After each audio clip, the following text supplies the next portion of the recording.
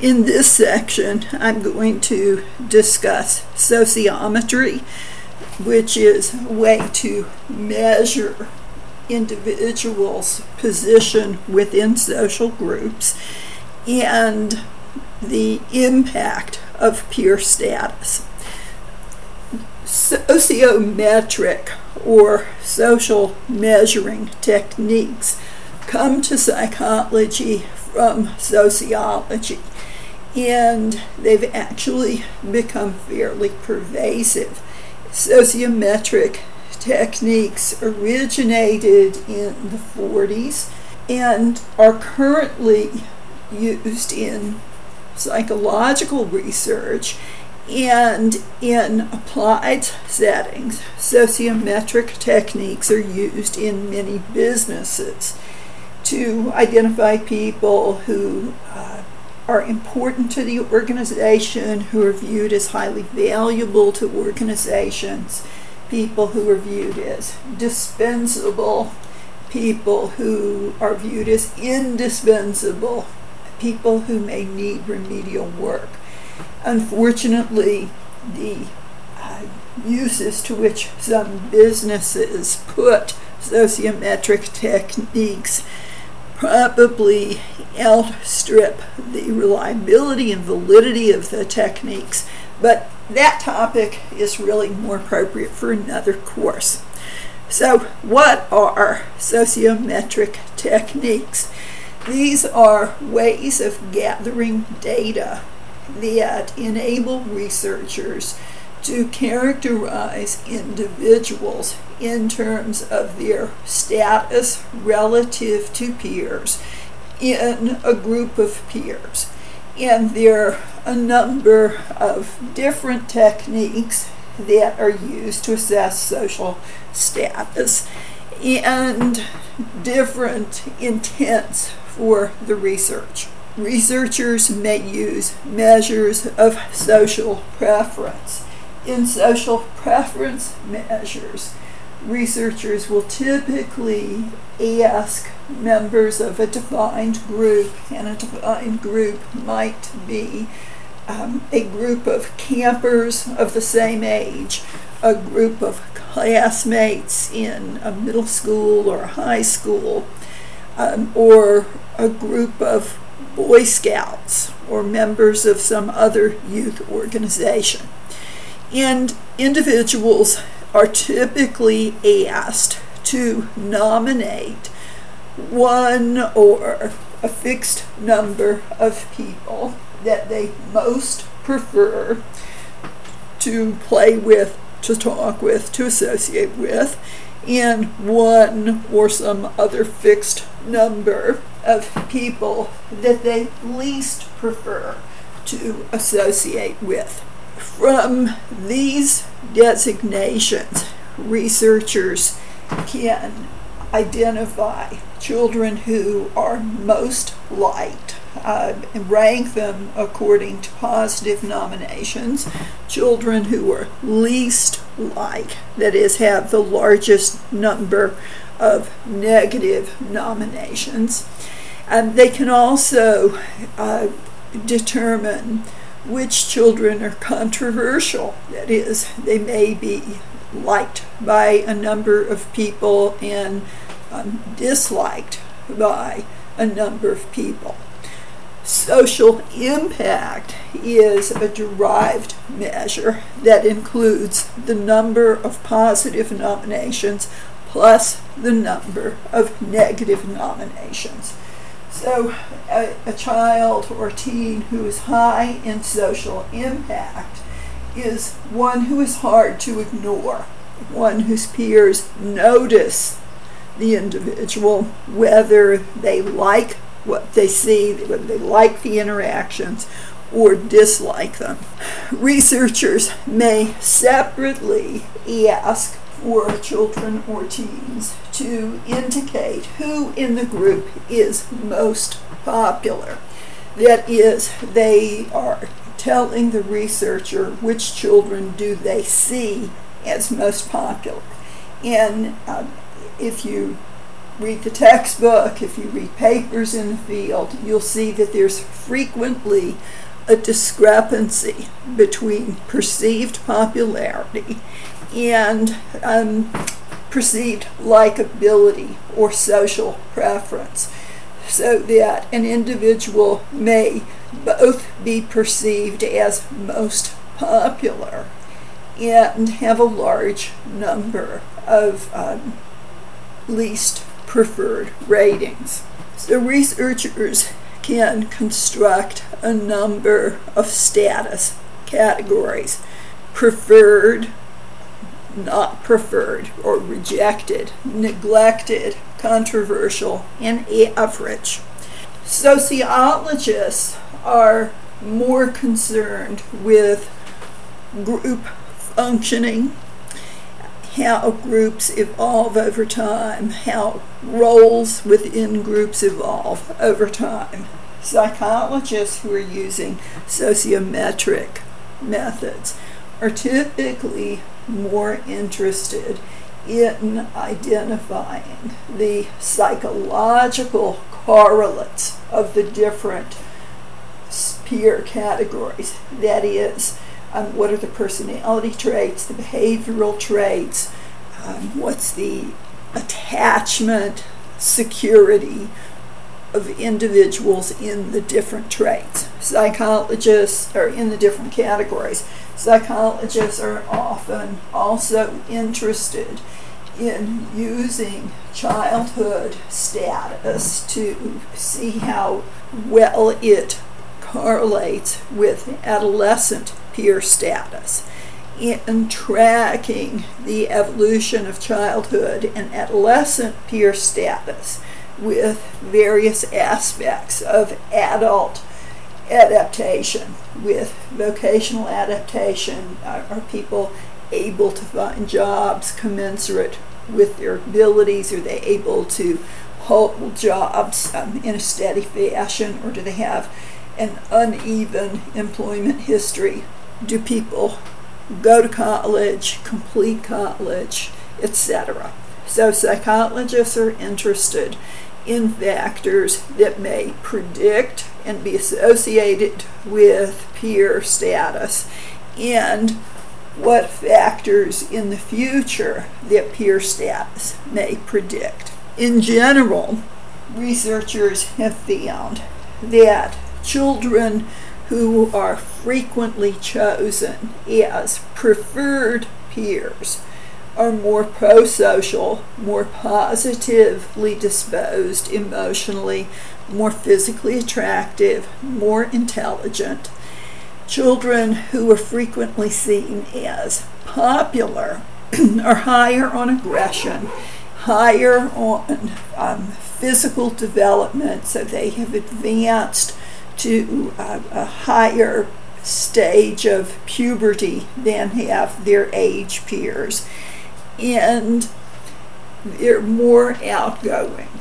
The aggression takes different forms for males and females, with female aggression that's associated with perceived popularity typically being relational aggression, and male aggression including physical as well as relational aggression. So again, we're on slide 15. It's important to realize that being seen as popular by a number of peers is not the same as being liked by a number of peers. Teens who are frequently rated as popular are often seen as aggressive and unkind to others, using relational aggression such as social exclusion, gossiping, spreading rumors about people, not inviting people to parties, and these techniques are used to maintain the individual's social prominence. This relationship between aggression and perceived popularity was noted a long time ago by sociologists as early as the 40s and the 50s.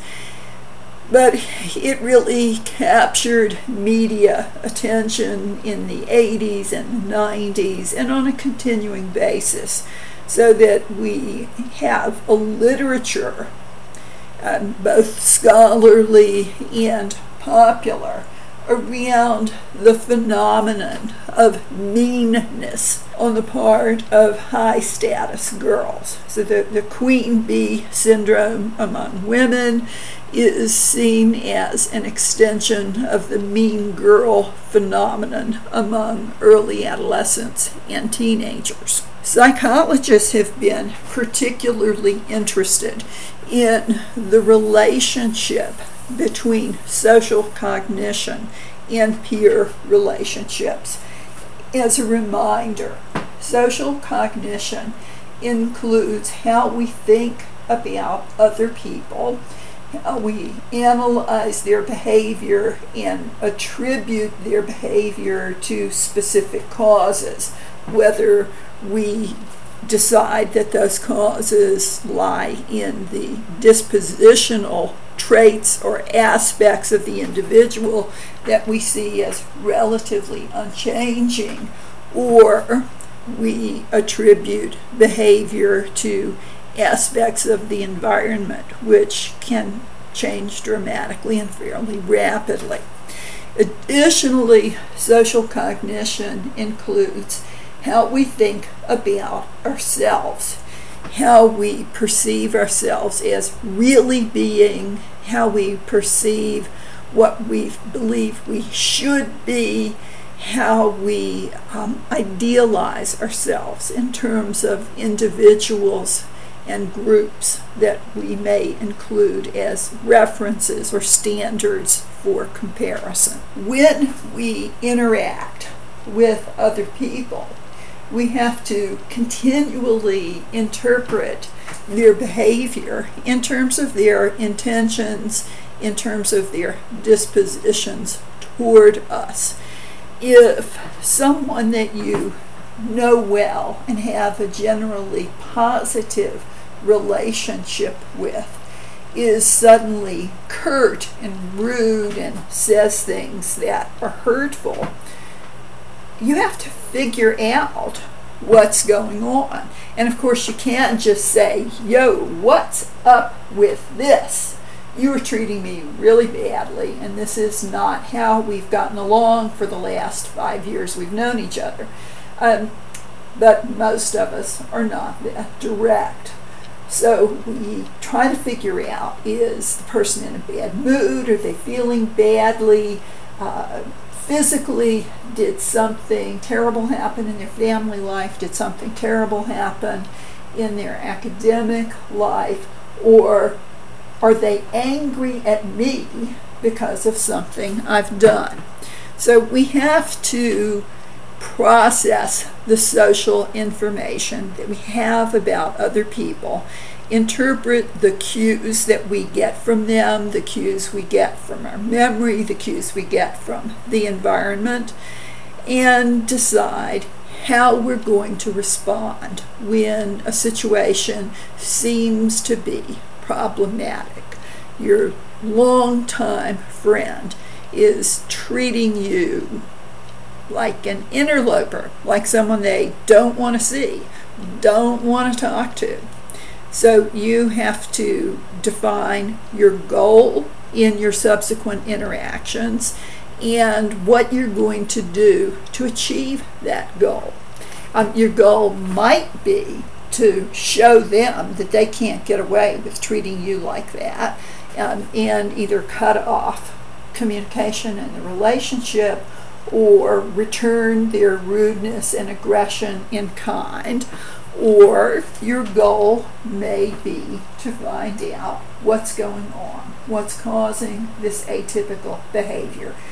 You might not respond directly to the rude, aggressive behavior and ask someone else who knows them what's up with our buddy, or you might have the courage to ask them what's going on. So if your goal is to repair restore, maintain the relationship, your response is going to be a different response than if your goal is payment in kind, is retribution. Making those kinds of judgments, making those kinds of interpretations requires the ability to take the perspective of other people. And that ability to take perspective improves over the course of adolescence. It begins improving in preschool years and typically improves fastest in children whose parents treat them with empathic understanding, so that they acknowledge negative emotions in their children, discuss negative emotions, discuss negative behavior, and discuss alternative ways of responding to negative situations. Adolescents who are typically developing understand that their perspective on other people's experience is incomplete, is imperfect. But some adolescents have what's known as a hostile attributional bias. And this is particularly common in boys, and it's first evident early in childhood.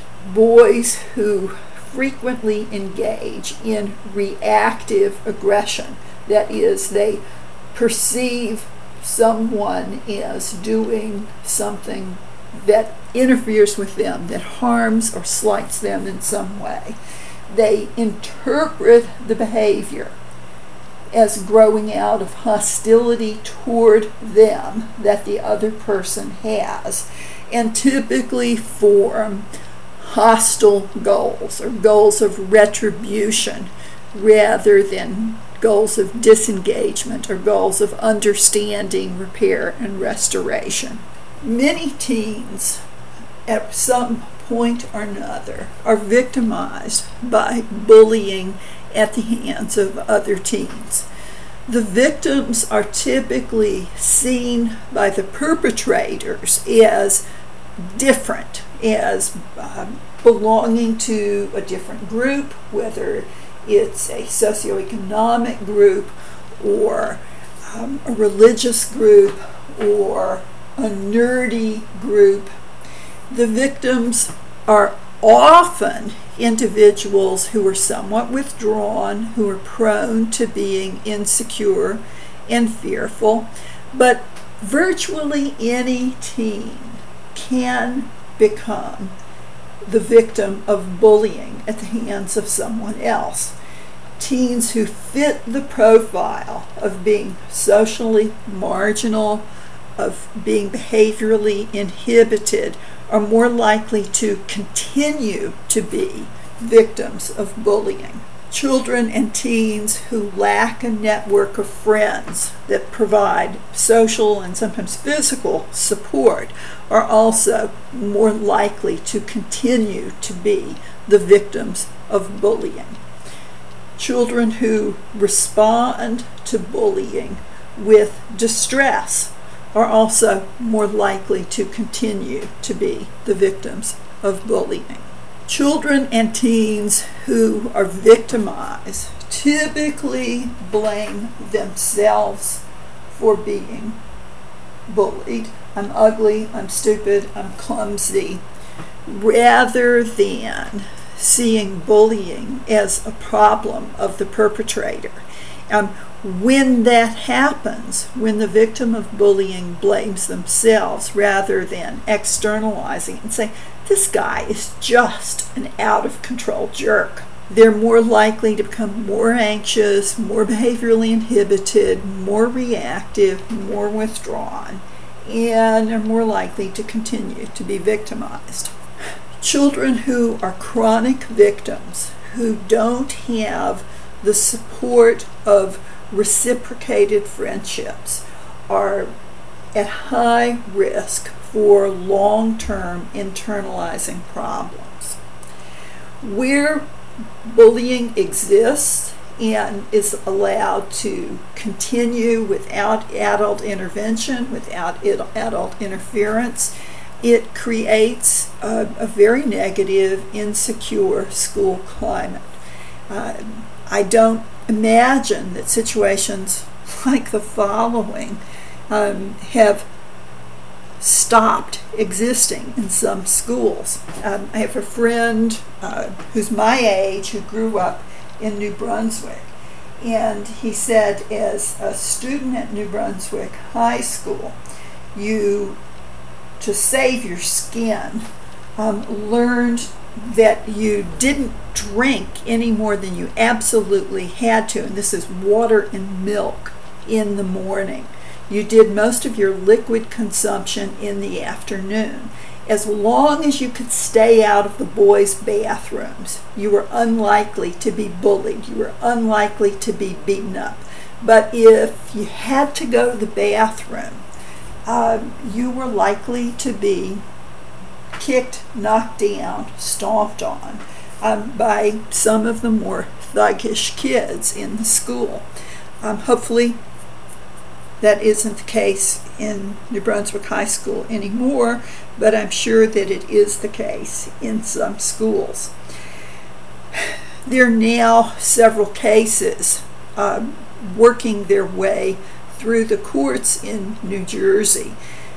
One tragic case involves a boy who, in response to bullying that the school did not intervene to stop, even though the boy reported it, even though his parents reported it, the young man committed suicide. Now, suicide is a very, very complicated topic, far too complicated to cover in any detail here. And it's seldom the case that there is a single identifying cause for suicide.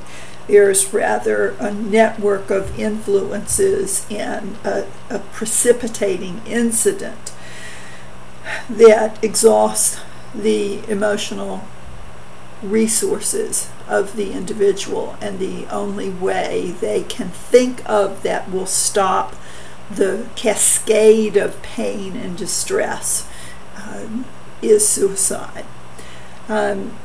Another case involves a young man who was seriously bullied, reported the incidents, his parents reported the incidents, and he was beaten up, and the last beating he received caused rupture of some internal organs, so he was very, very seriously injured, and his family is suing the school board. In yet another case, this one in Newark, a teacher was threatened by a 13-year-old teacher. The boy got out of his seat. The teacher said, "Sit back down." The boy said something like, "Shut the F up or I'll pop you." Pulled out his cell phone and said, "I'm calling my homeboys. We're going to kill you." The teacher reported it to the school authorities. The school authorities did nothing. He called the police. The school authorities sent the police home, and he was fired. The teacher was fired. He is suing the school system, and the young man is now 18 and being held in Essex County Prison on charges of a very brutal murder. So this is a case in which the bullying was directed at a teacher, and the school did nothing about inappropriate, reactive, inappropriate, aggressive behavior. And perhaps this young man's developmental trajectory could have been interrupted, could have been redirected if the school had responded appropriately. There's a great deal of national attention now to issues of bullying. Rutgers, as you all know, has been the focus of national attention because of the suicide 2 years ago of Tyler Clementi. It's not clear that you could categorize the spying, the webcam spying that went on, as bullying. But that and the suicides of several high school students who were also gay, who had been bullied, has brought the issue of bullying of gay and lesbian students into national prominence. There are effective interventions to reduce bullying, and it really is important. Being socially isolated, being rejected, being bullied are not normal, healthy parts of growing up that everybody should just get used to.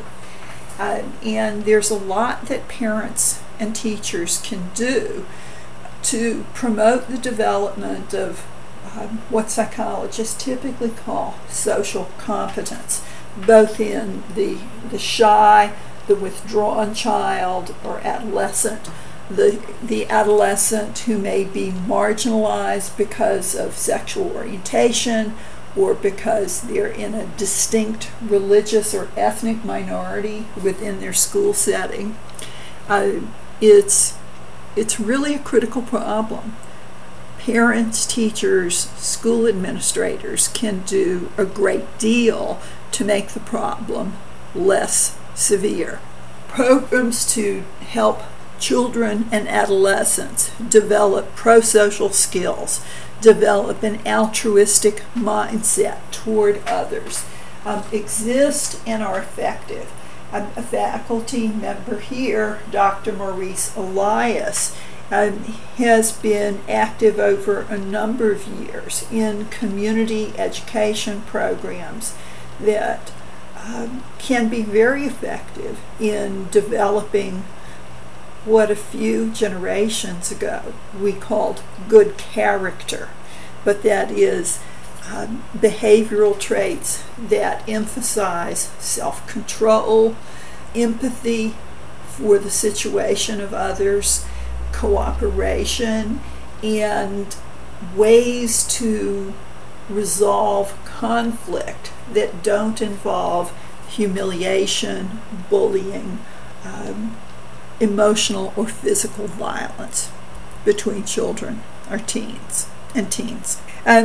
A fairly consistent feature of peer relationships among early adolescents, middle adolescents, and to a lesser extent late adolescents are cliques and crowds. Cliques are small groups of close friends. They originate in childhood social groupings. They're initially very homogeneous. There'll be cliques of boys, cliques of girls. Cliques are usually small with 5 or 6 members, sometimes as few as 3, sometimes as many as 7 or 8, seldom more than that. They are fairly tight in early adolescence, looser in middle adolescence, and many researchers would argue that the purpose of cliques is social exclusion. It's less social identity. I'm part of Susie's crowd, or I'm part of Sam's posse, but more we're a group and you're not, and they're not. Clique members give social support to each other, give emotional support to each other, and more than anything else, at least with cliques of girls, they talk and talk and talk and talk and talk. Those who study sociometric status have found that though children and adolescents will typically say their clique does not have a leader, in fact, there typically is a socially dominant center to the group. There are also frequently people in cliques that researchers would refer to as liaisons. That is, they may have friends in one or more additional cliques outside of the clique that they belong to. Individuals that researchers would identify as isolates are people who are not in a clique and have few friends. One of the papers that I posted in a new folder on peers dates from the 60s, I think, by sociologist Dunphy. And this is a study of cliques and crowds in Australia, in Sydney, Australia. And though the research is decades old at this point, I think that many of the findings, with an exception we'll get to, are equally true today. He found that in the system that he studied, about 70% of boys and 80% of girls were in cliques. He also found that cliques have a natural stage-like progression, which he didn't associate with specific ages, because individuals mature at different rates. So some 13-year-old girls might be physically much more mature than other 13-year-old girls. Some 11-year-old girls might be physically more mature than some 13-year-olds, some 13-year-olds more mature than 15-year-olds. What he found was that the first stage of adolescent cliques, group members were highly homogeneous. They were unisex groups, so boy cliques, girl cliques, and members in the clique tended to live close to each other and tended to be at the same relative stage of pubertal development. And importantly, the same stage of adolescent social development. Dunphy saw cliques and crowds as being very important socializing influences for adolescents, in which really the major role that they played was preparing adolescents for mature heterosexual roles. I suspect that that continues to be very much the case today, and that further serves to heighten the difficulty that frequently exists for individuals with a same-sex orientation. If the evolutionary purpose of cliques and crowds is preparing people for adult heterosexuality, where does the gay or lesbian youth fit in? And the answer is not in any well-defined group. Okay, so in stage one, there are isolated unisexual cliques. And this corresponds to early adolescence, emerging out of childhood groups of friends. In stage two, cliques of boys and girls begin to associate with each other. And this is what Dunphy saw as the beginning of the crowd. In stage three, crowds are in a transition. The unisexual cliques have higher status members who are typically the physically most developed and attractive members of the clique. And the higher status members of the unisexual clique begin to form a heterosexual clique.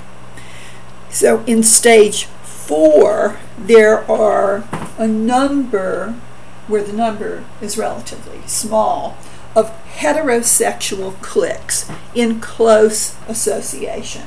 So a crowd might consist of 2 to 6 cliques. The crowd includes people who are buddies, but not closest friends. The crowd is a reservoir of people that you might invite to parties, that if you need more people than are in your clique, you would include. By stage 5, which corresponds to late adolescence, the crowds begin to disintegrate as teens pair off into couples. Now, I mentioned that one particular aspect of the description of crowds and cliques that emerges from the research in the 60s, 70s, and to some extent the 80s has really changed. Sociologists saw the stage 5 as couples pairing off and moving toward marriage. Well, marriage has changed. Marriage for college-educated individuals is typically a post-college event, and increasingly a postgraduate study event. If we go back to the 60s, women on average married in their early 20s. Today, women who marry, and that's an important distinction, on average are marrying at 25. So they're much more likely to be college educated. Women who don't go to college or who drop out of college are much less likely today to ever marry. They're fairly likely to have children, but as many media reports gleefully tell us, many working class, non-college educated women say they're not interested in marrying the father or fathers of their children because it would be like having another child to feed, another child to take care of.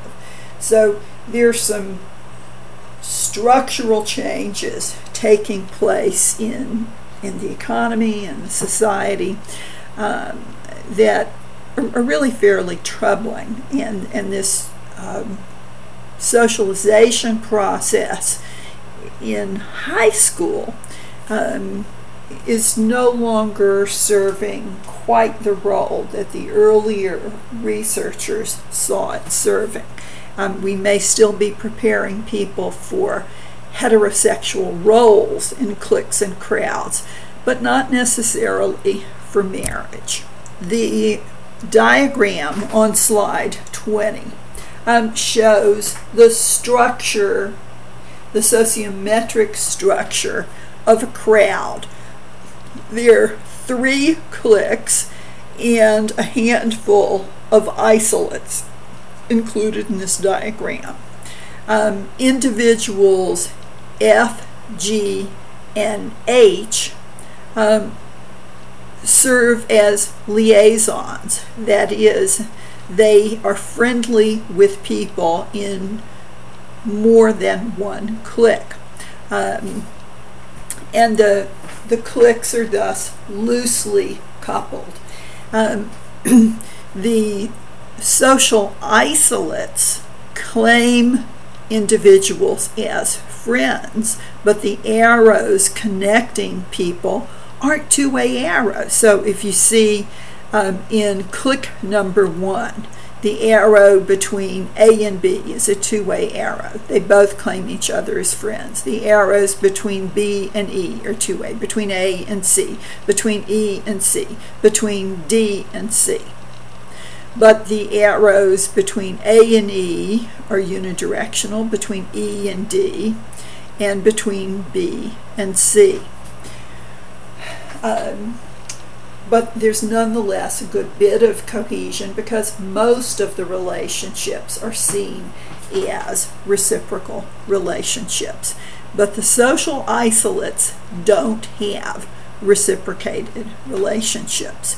The liaisons also don't have, in this particular configuration, don't have reciprocated relationships, but they are claimed as friends or see themselves as friends by people in multiple cliques. So crowds differ from cliques in being collections of cliques. Typically, the cliques themselves vary in status, and there is a loose age segregation in crowds, or age differentiation in crowds, with the highest crowds being made up of, on average, the oldest members. So I should probably say the most mature members rather than chronologically the oldest. A relatively high status clique in a medium status crowd may also be a relatively low status clique in a higher status crowd.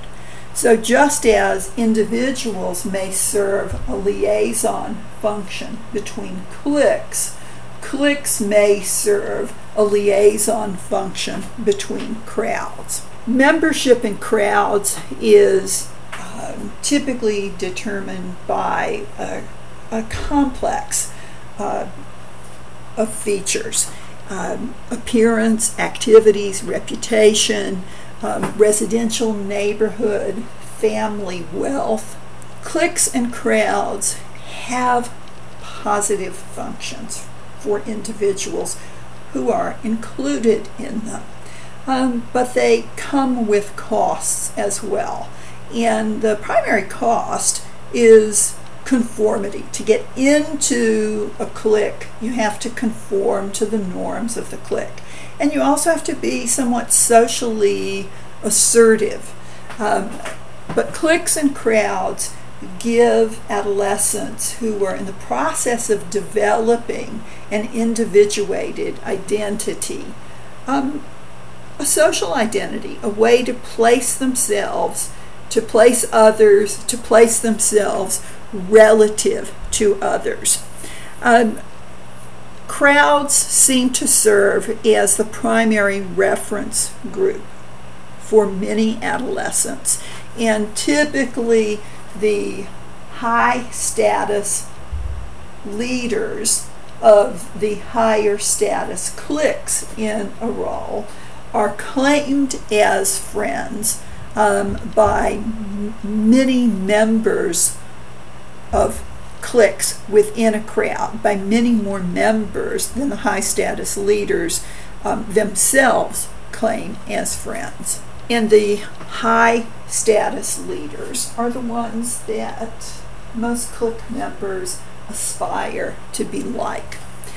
Different schools will, of course, have somewhat different structures of crowds, but typical crowds includes the kids who are academic achievers with intellectual interests, the kids who are athletic achievers, the kids who are from affluent or near affluent families who pay a great deal of attention to brand preference, car preference, shirt preference, jewelry preference, the drug abusing crowd, the skateboard crowd. Crowd structure is similar among ethnic minorities, but again, the differentiating factors will differ school to school. In an exclusive private school with $40,000 a year tuition where students board rather than live at home, the structure of cliques is going to be somewhat different than it is in a public school with 2,000, a public high school with 2,000 students who represent a wide variety of ethnic, racial, religious, and economic groups. Membership in a clique, in a crowd, can help encourage academic achievement, can help encourage taking more rigorous courses if those are the norms of the clique. Membership in a clique or crowd can also exert a number of negative influences. A number of researchers have looked at the effect of clique membership on smoking, on drinking, on other substance use activity. For girls, clique membership can lead to rumination and co-rumination, or chewing over problem situations, and where the response to socio-emotional problems is continual discussion of the problems rather than implementing solutions to the problems or benign distractions from thinking about the problems. Typically, the problems will get worse when people ruminate about them. And even if the problem per se does not get worse, the individual's depression and anxiety about the problem tends to get worse when rumination, co-rumination, is the primary coping strategy. One of the papers that I posted is titled "Everybody's Doing It Right," and again, it focuses on adolescents' beliefs about the prevalence of sexual activity in their neighborhood peer group and the effect that those beliefs about norms have on their own decision making about sexual activity. Membership in a deviant peer group can include enticing people into delinquent activity. If it's not serious, if it involves truancy, minor vandalism, petty theft, and I don't mean to say these aren't serious, but if a kid who has not been oppositional, who has not been aggressive, is enticed into these kinds of offenses by a dominant leader in a clique, it's unlikely to lead to a life of crime. However, where an individual who has been aggressive, who has been under controlled, who has been uninhibited since childhood, is in a group with other individuals with aggressive tendencies, with lack of inhibition, membership in a deviant peer group is likely to lead not to status offenses and misdemeanor level offenses, but to serious criminal activity: assault, robbery, drug dealing, even murder. The peers who are most at risk from negative, or the teens who are most at risk from negative peer influences, are those who come from dysfunctional families. Families where there is a diffuse versus a cohesive family structure. Where there is a diffuse family structure, where parents don't play the role of loving, responsive authority figures, children are likely to grow up with insecure attachments to caretakers.